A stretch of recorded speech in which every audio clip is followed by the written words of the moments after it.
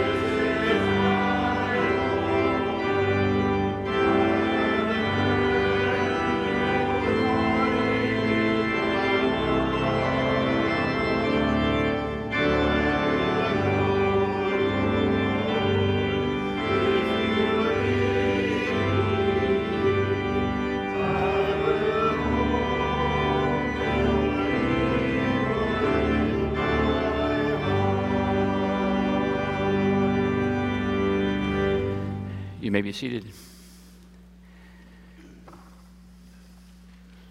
Let us pray. Eternal God, your love for us is everlasting, and you alone can turn the shadow of death into the brightness of the morning light.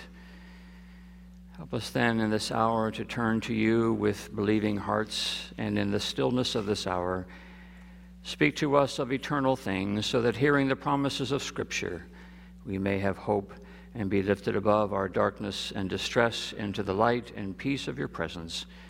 Through Jesus Christ our Lord. Amen. We are gathered here this morning for many different reasons. We are here, first of all, to express our sorrow.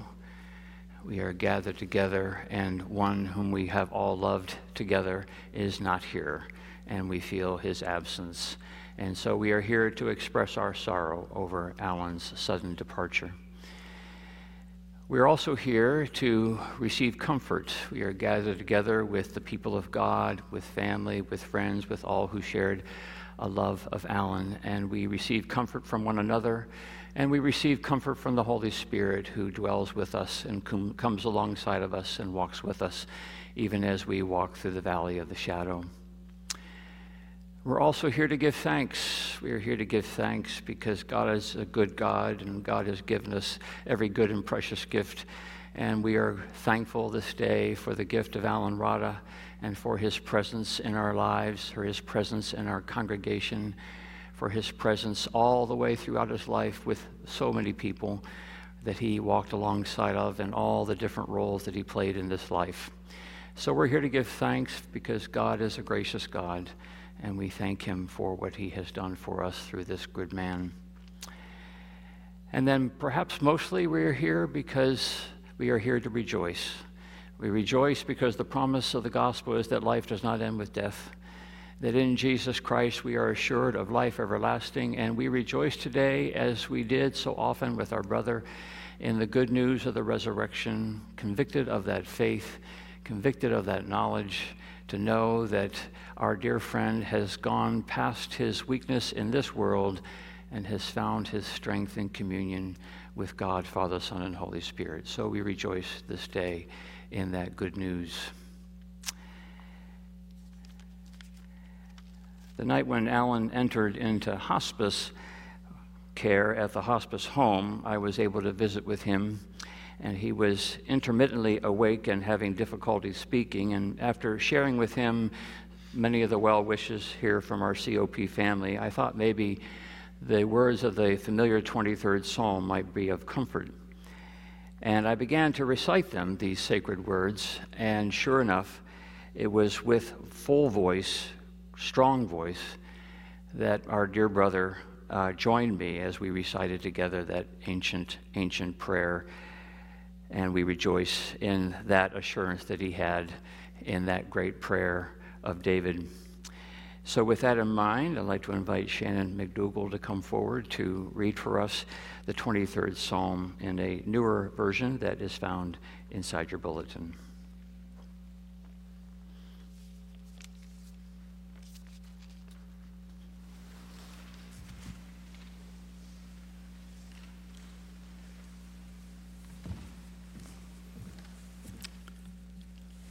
Psalm 23 from the New Living Translation.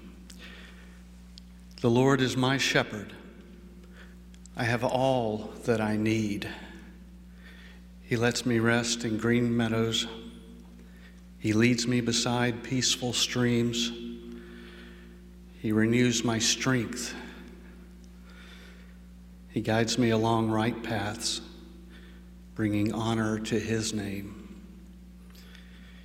Even when I walk through the darkest valley, I will not be afraid, for you are close beside me. Your rod and your staff protect and comfort me. You prepare a feast for me in the presence of my enemies. You honor me by anointing my head with oil. My cup overflows with blessings. Surely your goodness and unfailing love will pursue me all the days of my life, and I will live in the house of the Lord forever. Amen.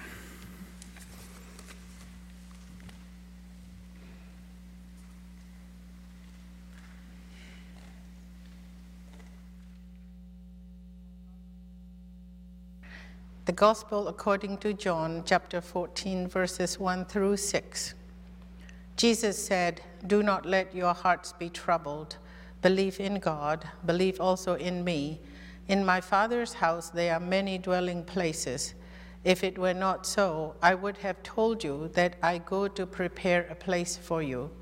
And if I go and prepare a place for you, I will come again and will take you to myself, so that where I am, there you may be also. And you know the way to the place where I am going." Thomas said to him, "Lord, we do not know where you're going. How can we know the way?" Jesus said to him, "I am the way and the truth and the life. No one comes to the Father except through me." Romans chapter 8, verses 31 through 39. What then are we to say about these things? If God is for us, who is against us? He who did not withhold his own Son, but give him up for all of us, will he not with him also give us everything else? Who will bring any charge against God's elect? It is God who justifies us. Who is to condemn? It is Christ Jesus who died, yes, who was raised, who is at the right hand of God, who indeed intercedes for us. Who will separate us from the love of God, of Christ? Will hardship or distress or persecution or famine or nakedness or peril or sword? As it is written, "For your sake we are being killed all day long. We are accounted as sheep to be slaughtered." No, in all these things we are more than conquerors through him who loved us. For I am convinced that neither death nor life, nor angels, nor rulers, nor things present, nor things to come, nor powers, nor height, nor depth, nor anything else in all creation will be able to separate us from the love of God in Christ Jesus our Lord. Revelation chapter 21, verses 1 through 5. Then I saw a new heaven and a new earth, for the first heaven and the first earth had passed away, and the sea was no more. And I saw the holy city, the new Jerusalem, coming down out of heaven from God, prepared as a bride adorned for her husband. And I heard a loud voice from the throne saying, "See, the home of God is among mortals. He will dwell with them. They will be his peoples, and God himself will be with them. He will wipe every tear from their eyes. Death will be no more. Mourning and crying and pain will be no more, for the first things have passed away." And the one who was seated on the throne said, "See, I am making all things new." Also he said, "Write this, for these words are trustworthy and true." This is the word of the Lord. Thanks be to God.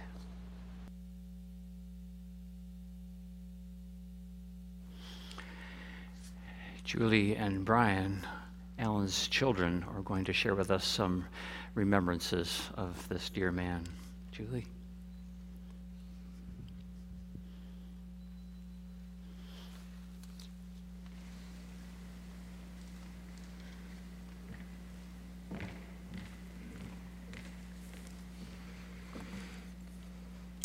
Thank you all first for being here. I know that there were many that wanted to be that couldn't, and I know there are many that are watching on the live stream, and your presence here is encouraging and comforting. Because Alan Rodda was my dad, I was surrounded by music, all types, and often at a very high volume. Did you know that my dad could play the piano? He didn't do it very often, but he would pound away with his flat-fingered style, some boogie-woogie-ish or jazzy sort of tune. When he was young, his parents put him in piano lessons. And he would find a way, he played by ear, so he found a way to trick his piano teacher into playing the piece that she wanted him to learn, and then he could play it back, making it look like he was reading the music when he wasn't. I don't think those lessons lasted long. Because Alan Rodda was my dad, my life was filled with reading and studying and learning and teaching.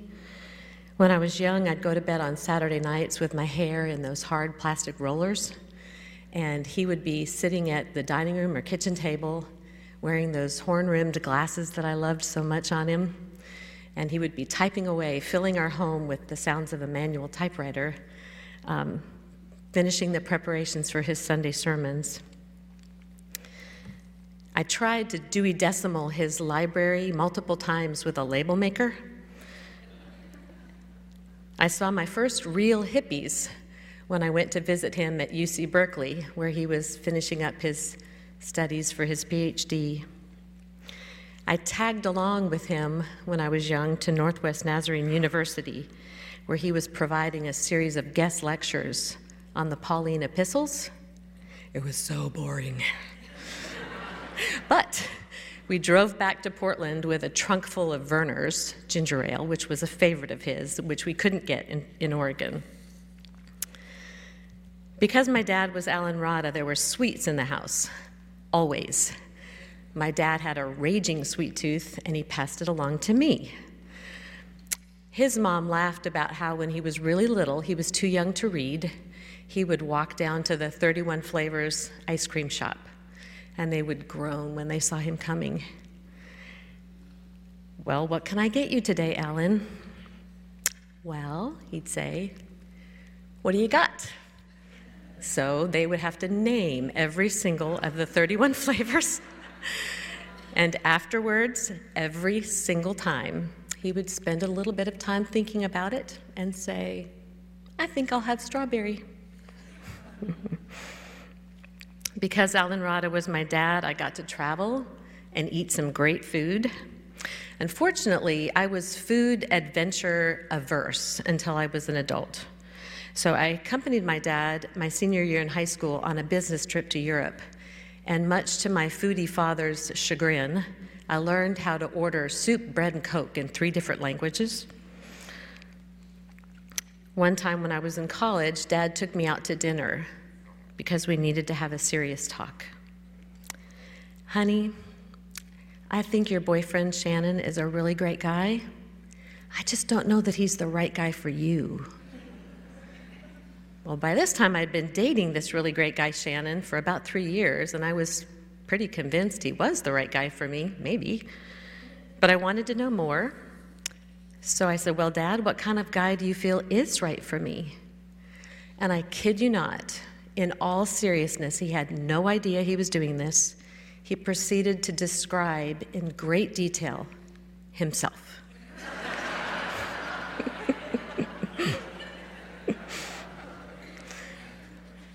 Because my dad was Alan Rodda, I frequently came home from school to see a new car in the garage.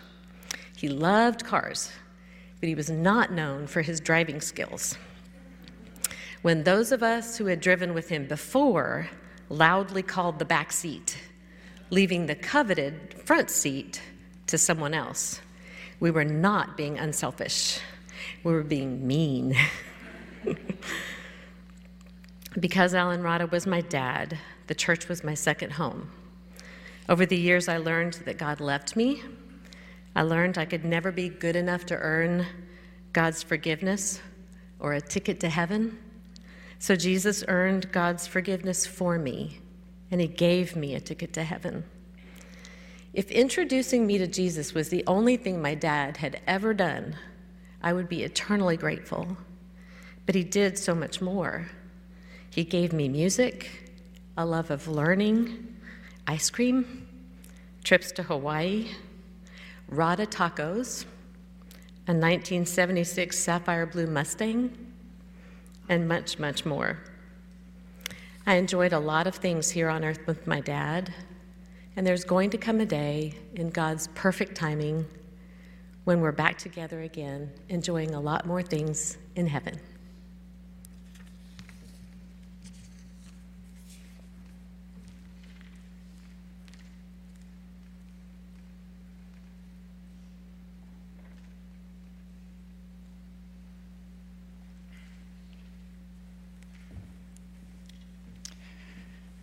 This past week, my sister picked me up at the airport in Sarasota, and she took me right to the hospice center. Because of COVID, the hospice center was only allowing 2 people in the room at any particular time, so my sister waited in the car while I joined Judy at my dad's side. It was a beautiful room. Judy had some lovely, soft music playing on the television. In a quiet moment with my dad, I believe that Judy had received a phone call. The screen flashed with this quote while a song was playing. It was a quote from Oliver Wendell Holmes, and it said, "Man's mind, once stretched by a new idea, never gains the original dimensions." And as I sat in the quiet with my dad, that quote just really washed over me because it was very emblematic of my father. Perhaps you've had a similar experience as me, where time and time again, my dad could stretch you, and you'd never quite be the same. As my sister so beautifully communicated, my dad was a complex, large living individual. Like each of us in this room, he had beautiful gifts and talents. Like each of us in this room, he had some unique flaws. Like each of us in this room, he needed forgiveness. And like each of us can have in this room, he sought the redemptive salvation and mercy of his Savior.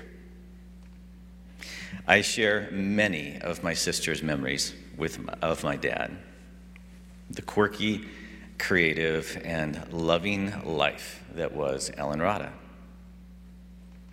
To my personal delight, I hold the high honor as his son of being present for my dad's most embarrassing moment in life.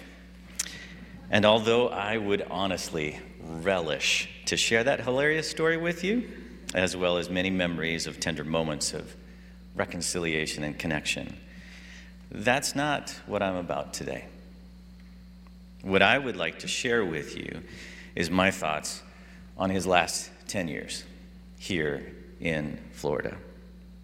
I have a very distinct memory of visiting from Colorado and hopping into my dad's car with my brother-in-law.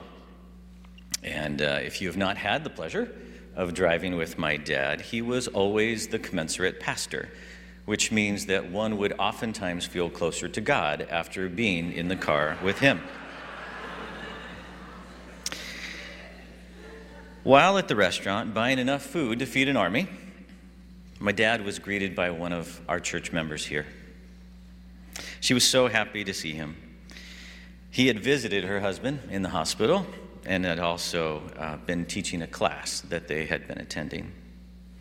She told us that her husband was busy paying for the food and would be so disappointed in missing Dr. Rodda. Well, we picked up the pizza and we hopped back in the car and the obligatory and ever-present dessert. We'd hardly backed the car out of the parking space when a gentleman making his best attempt at running hoofed it across the parking lot and flagged us down.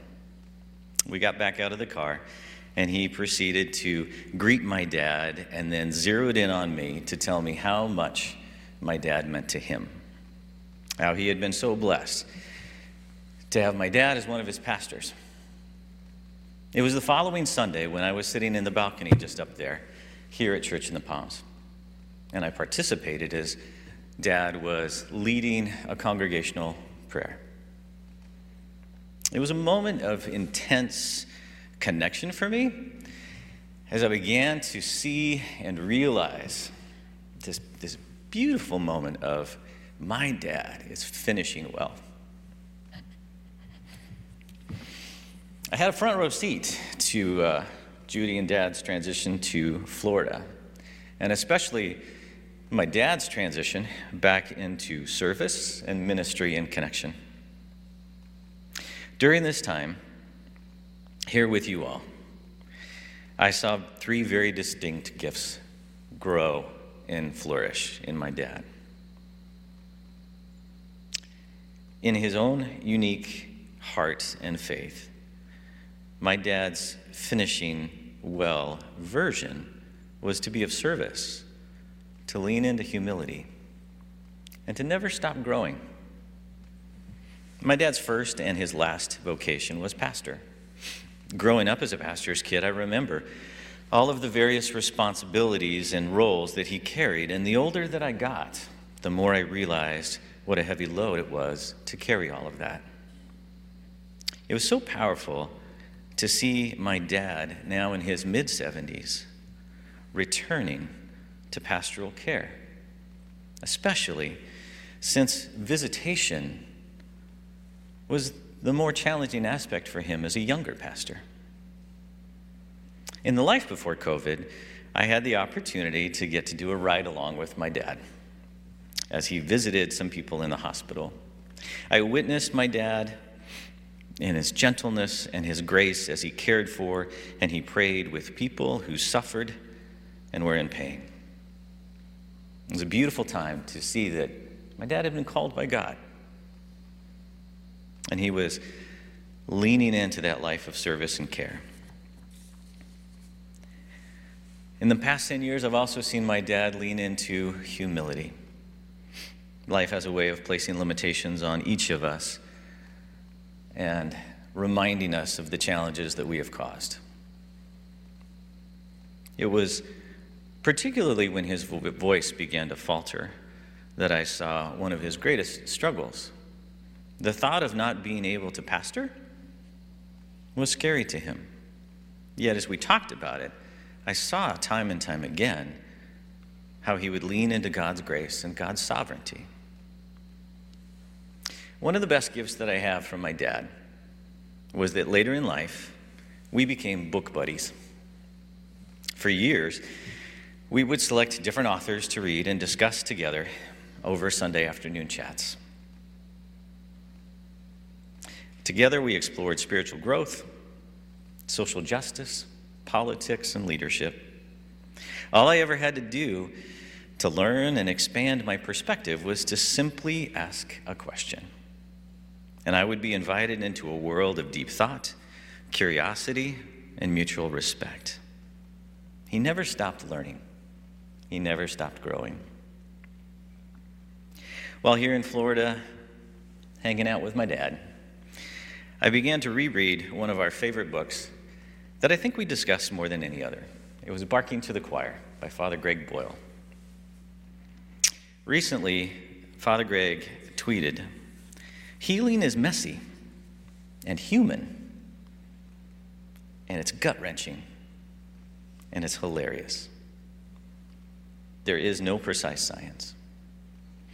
As my dad was finishing well, he modeled for me the gifts of service and humility and growth. But for my dad, it really came down to a journey of healing with Jesus.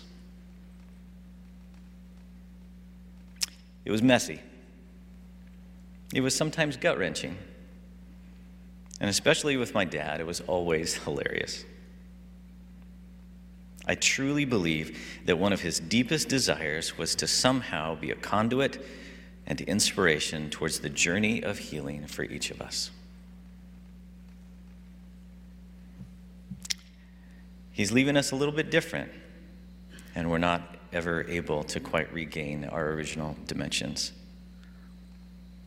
And that, for my dad, was truly finishing well.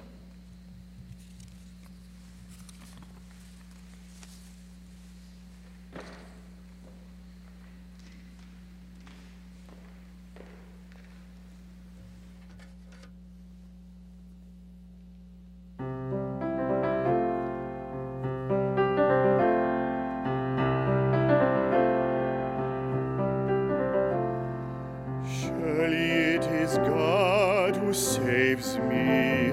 I will trust in him and not be afraid. For the Lord is my stronghold and my sure defense, and he will be my Savior.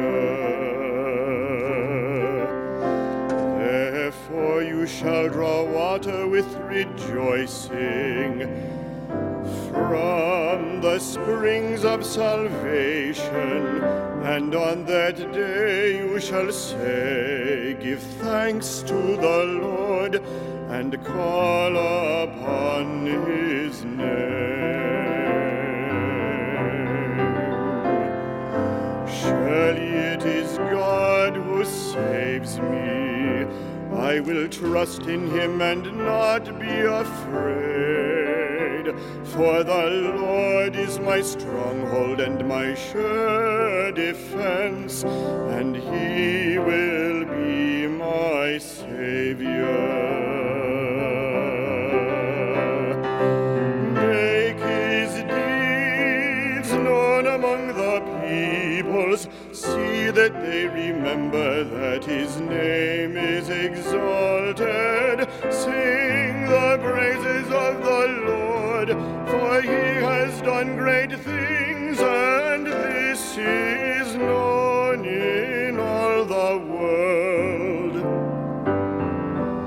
Surely it is God who saves me. I will trust in him and not be afraid.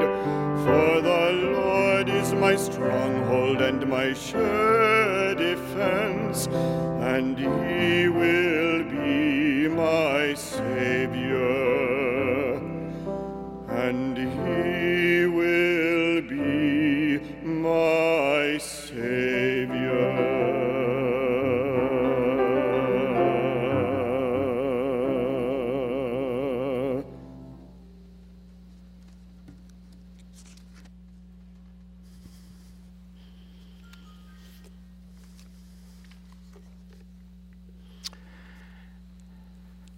Some would call it fortune, others would call it providence, that Alan and Judy Rodda, out of all the places they could have lived in Sarasota, decided to buy a house on Suffolk Road, 3 blocks away from Church of the Palms.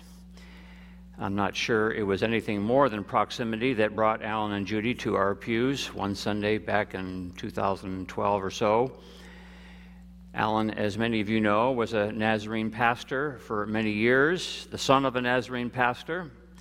Nazarenes and Presbyterians don't have a whole lot in common, except that they both try to follow Jesus, which is probably more than enough. He and Judy had a wonderful season as well at the Falls Church in Virginia, where Alan was quickly welcomed into their leadership circles. What a surprise. His time with those Episcopalians bridged the gap, I think, to us Presbyterians. It only took a brief exchange with Alan after church to convince me that I had to have lunch with this man, which we did, first of dozens, most of them at the Madfish Grill. Alan, as many of us know, was a bit of a foodie, and I can imagine he tired of my Madfish rut. But he endured, because those are just the little things, and Alan didn't sweat the little things. A simple lunch with Alan made me realize that if there was any way to include this kind, gentle, caring man in our ministry, it would be sure worth trying. Our 2 wonderful visitation pastors were preparing to retire, and though Alan's experience and gifts for ministry would have suited him more for my job, I wasn't ready to give that up. So he graciously accepted the invitation to be our visitation pastor. By God's Spirit, I believe it turned out to be a hand and glove thing. Because, of course, Alan was more than just a visitation pastor, at least in the traditional understanding of that role. Alan didn't just visit the sick, the hospitalized, and the homebound, which he did so well. He was sort of the visitation pastor for us all. He certainly was that for our staff. His walk down the hall, his deep-voiced hello, and his winsome smile brought a sense of peace and well-being to our staff, and I know as well to many of you. He so ably shepherded our Global Partners team over the last several years, and with great wisdom and patience guided them in their support of partners around the world. Alan got his doctorate in organizational psychology, which probably should be a requirement for anybody who wants to be a pastor. So suffice it to say that a good many of those Madfish lunches were all about me drawing upon the wisdom of this really smart, loving, faithful disciple who knew a little bit about organizational life and especially the church. He listened patiently to me, as I know he did to so many of you, as I poured out what was most recently on my mind. It's always good to have someone who's walked a bit in your shoes and has such wise advice to share.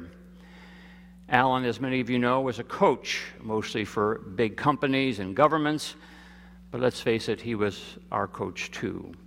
Whether it was an unexpected diagnosis, a move to a nursing home, a marital conflict, a loss of a spouse, a bad day, or a hard choice, our dear brother, in the power of the Spirit, listened and coached us along, encouraged us, prayed for us, and assured us always of God's presence in the midst of the storm. Alan loved the church, and I think he was glad to come full circle and serve back in parish ministry again. He and Judy were a wonderful pair and welcomed so many of us into their lives.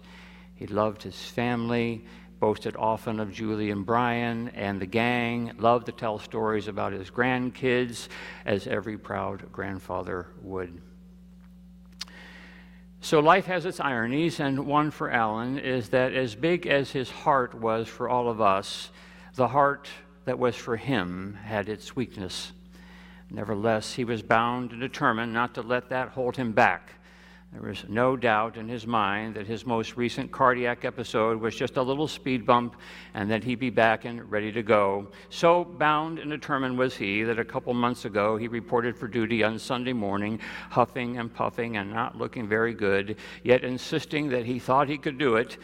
And I was surprised, yet grateful, that he agreed that going home and taking care of himself was probably the right thing to do. His heart was strong for us, stronger for us than his heart was for him. Nevertheless, during that same visit, when we recited that 23rd Psalm together that I mentioned a while ago, just after he moved to hospice house, afterwards I prayed with him, and when I was done, my dear brother, our dear brother, insisted on praying himself, as he did. Sometimes visitation pastors just can't help themselves.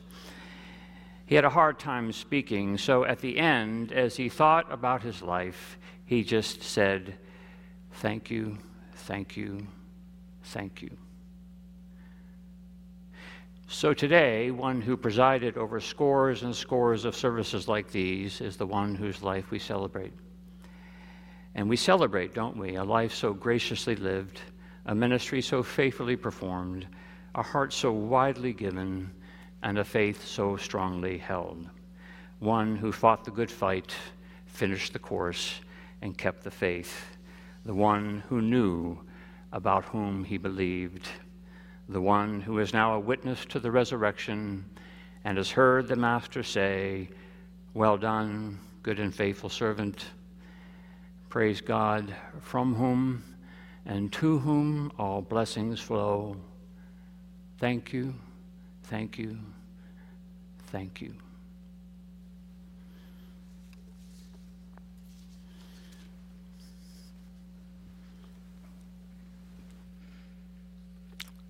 Let us pray.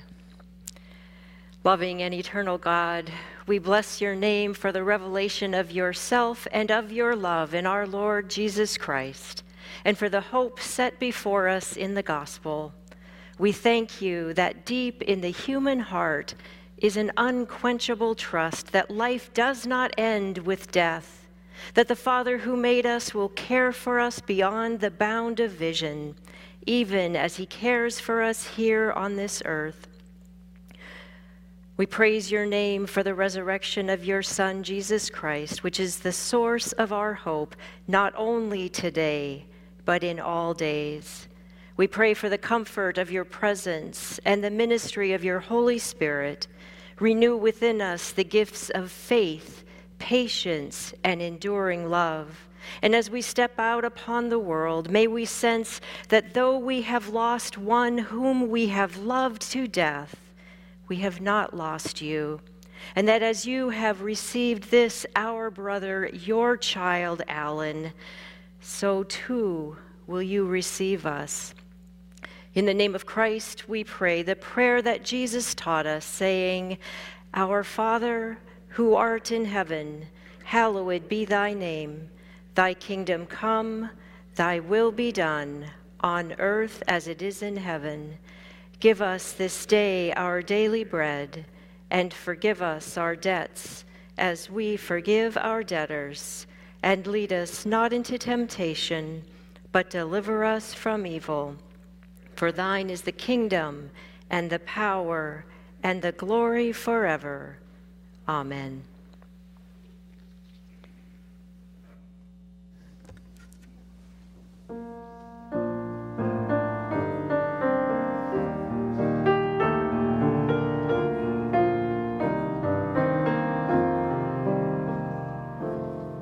I know not why God's wondrous grace to me he hath made known, nor why unworthy Christ in love redeemed me for his own.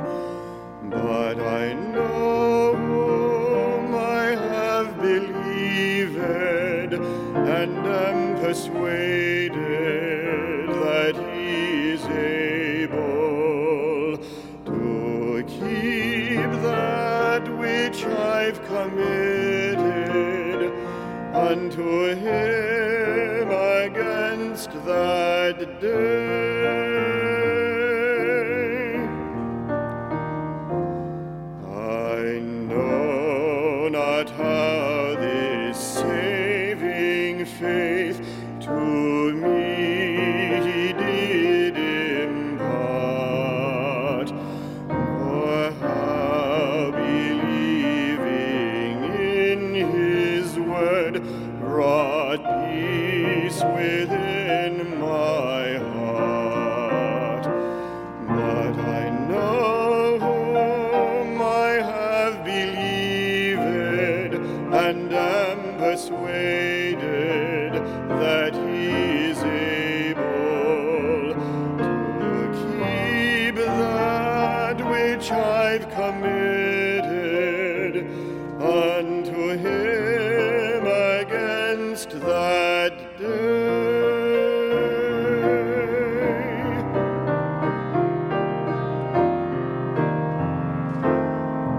I know not what of good or ill may be reserved for me, of weary ways or golden days before his face I see. Before his face I see.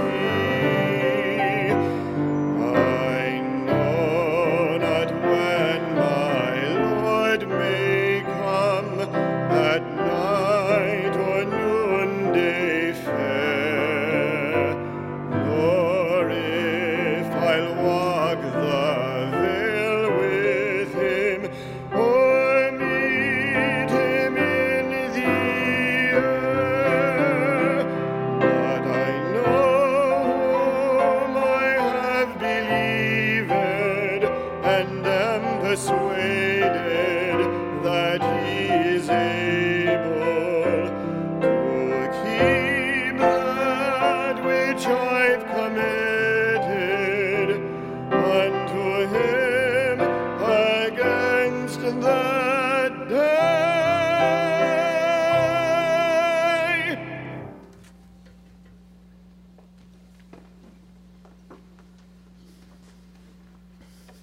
Amen. After the benediction, we will be escorting the Rodda family out the door and over to the campus center for a time of reception where you'll have the chance to greet Judy and family, and we look forward to that fellowship together. And now may the grace of our Lord Jesus Christ and the love of God and the fellowship of the Holy Spirit rest and abide with you now and forevermore, world without end and life without end. Amen.